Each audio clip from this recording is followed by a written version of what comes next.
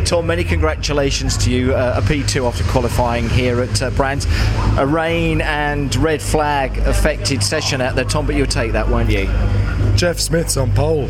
Yeah, I know. I just had a chat with him. I've never seen a smile quite so big, I think. Hats off to Jeff. Congratulations to him. What a great moment for him and the Eurotech team. Yeah, fair play. We're obviously more than happy with that. Obviously, in those conditions, it can go one of two ways. So I'm just relieved we managed to get through it with a decent result. So you'd have taken pole, wouldn't you? But I think what you were saying, I'm more than happy with second. You're more than happy with second, aren't you? Because you can definitely race from there. You'd have taken that, like say, at the start of the day. Without a doubt, and we can do something from there. We've obviously got Gordon third.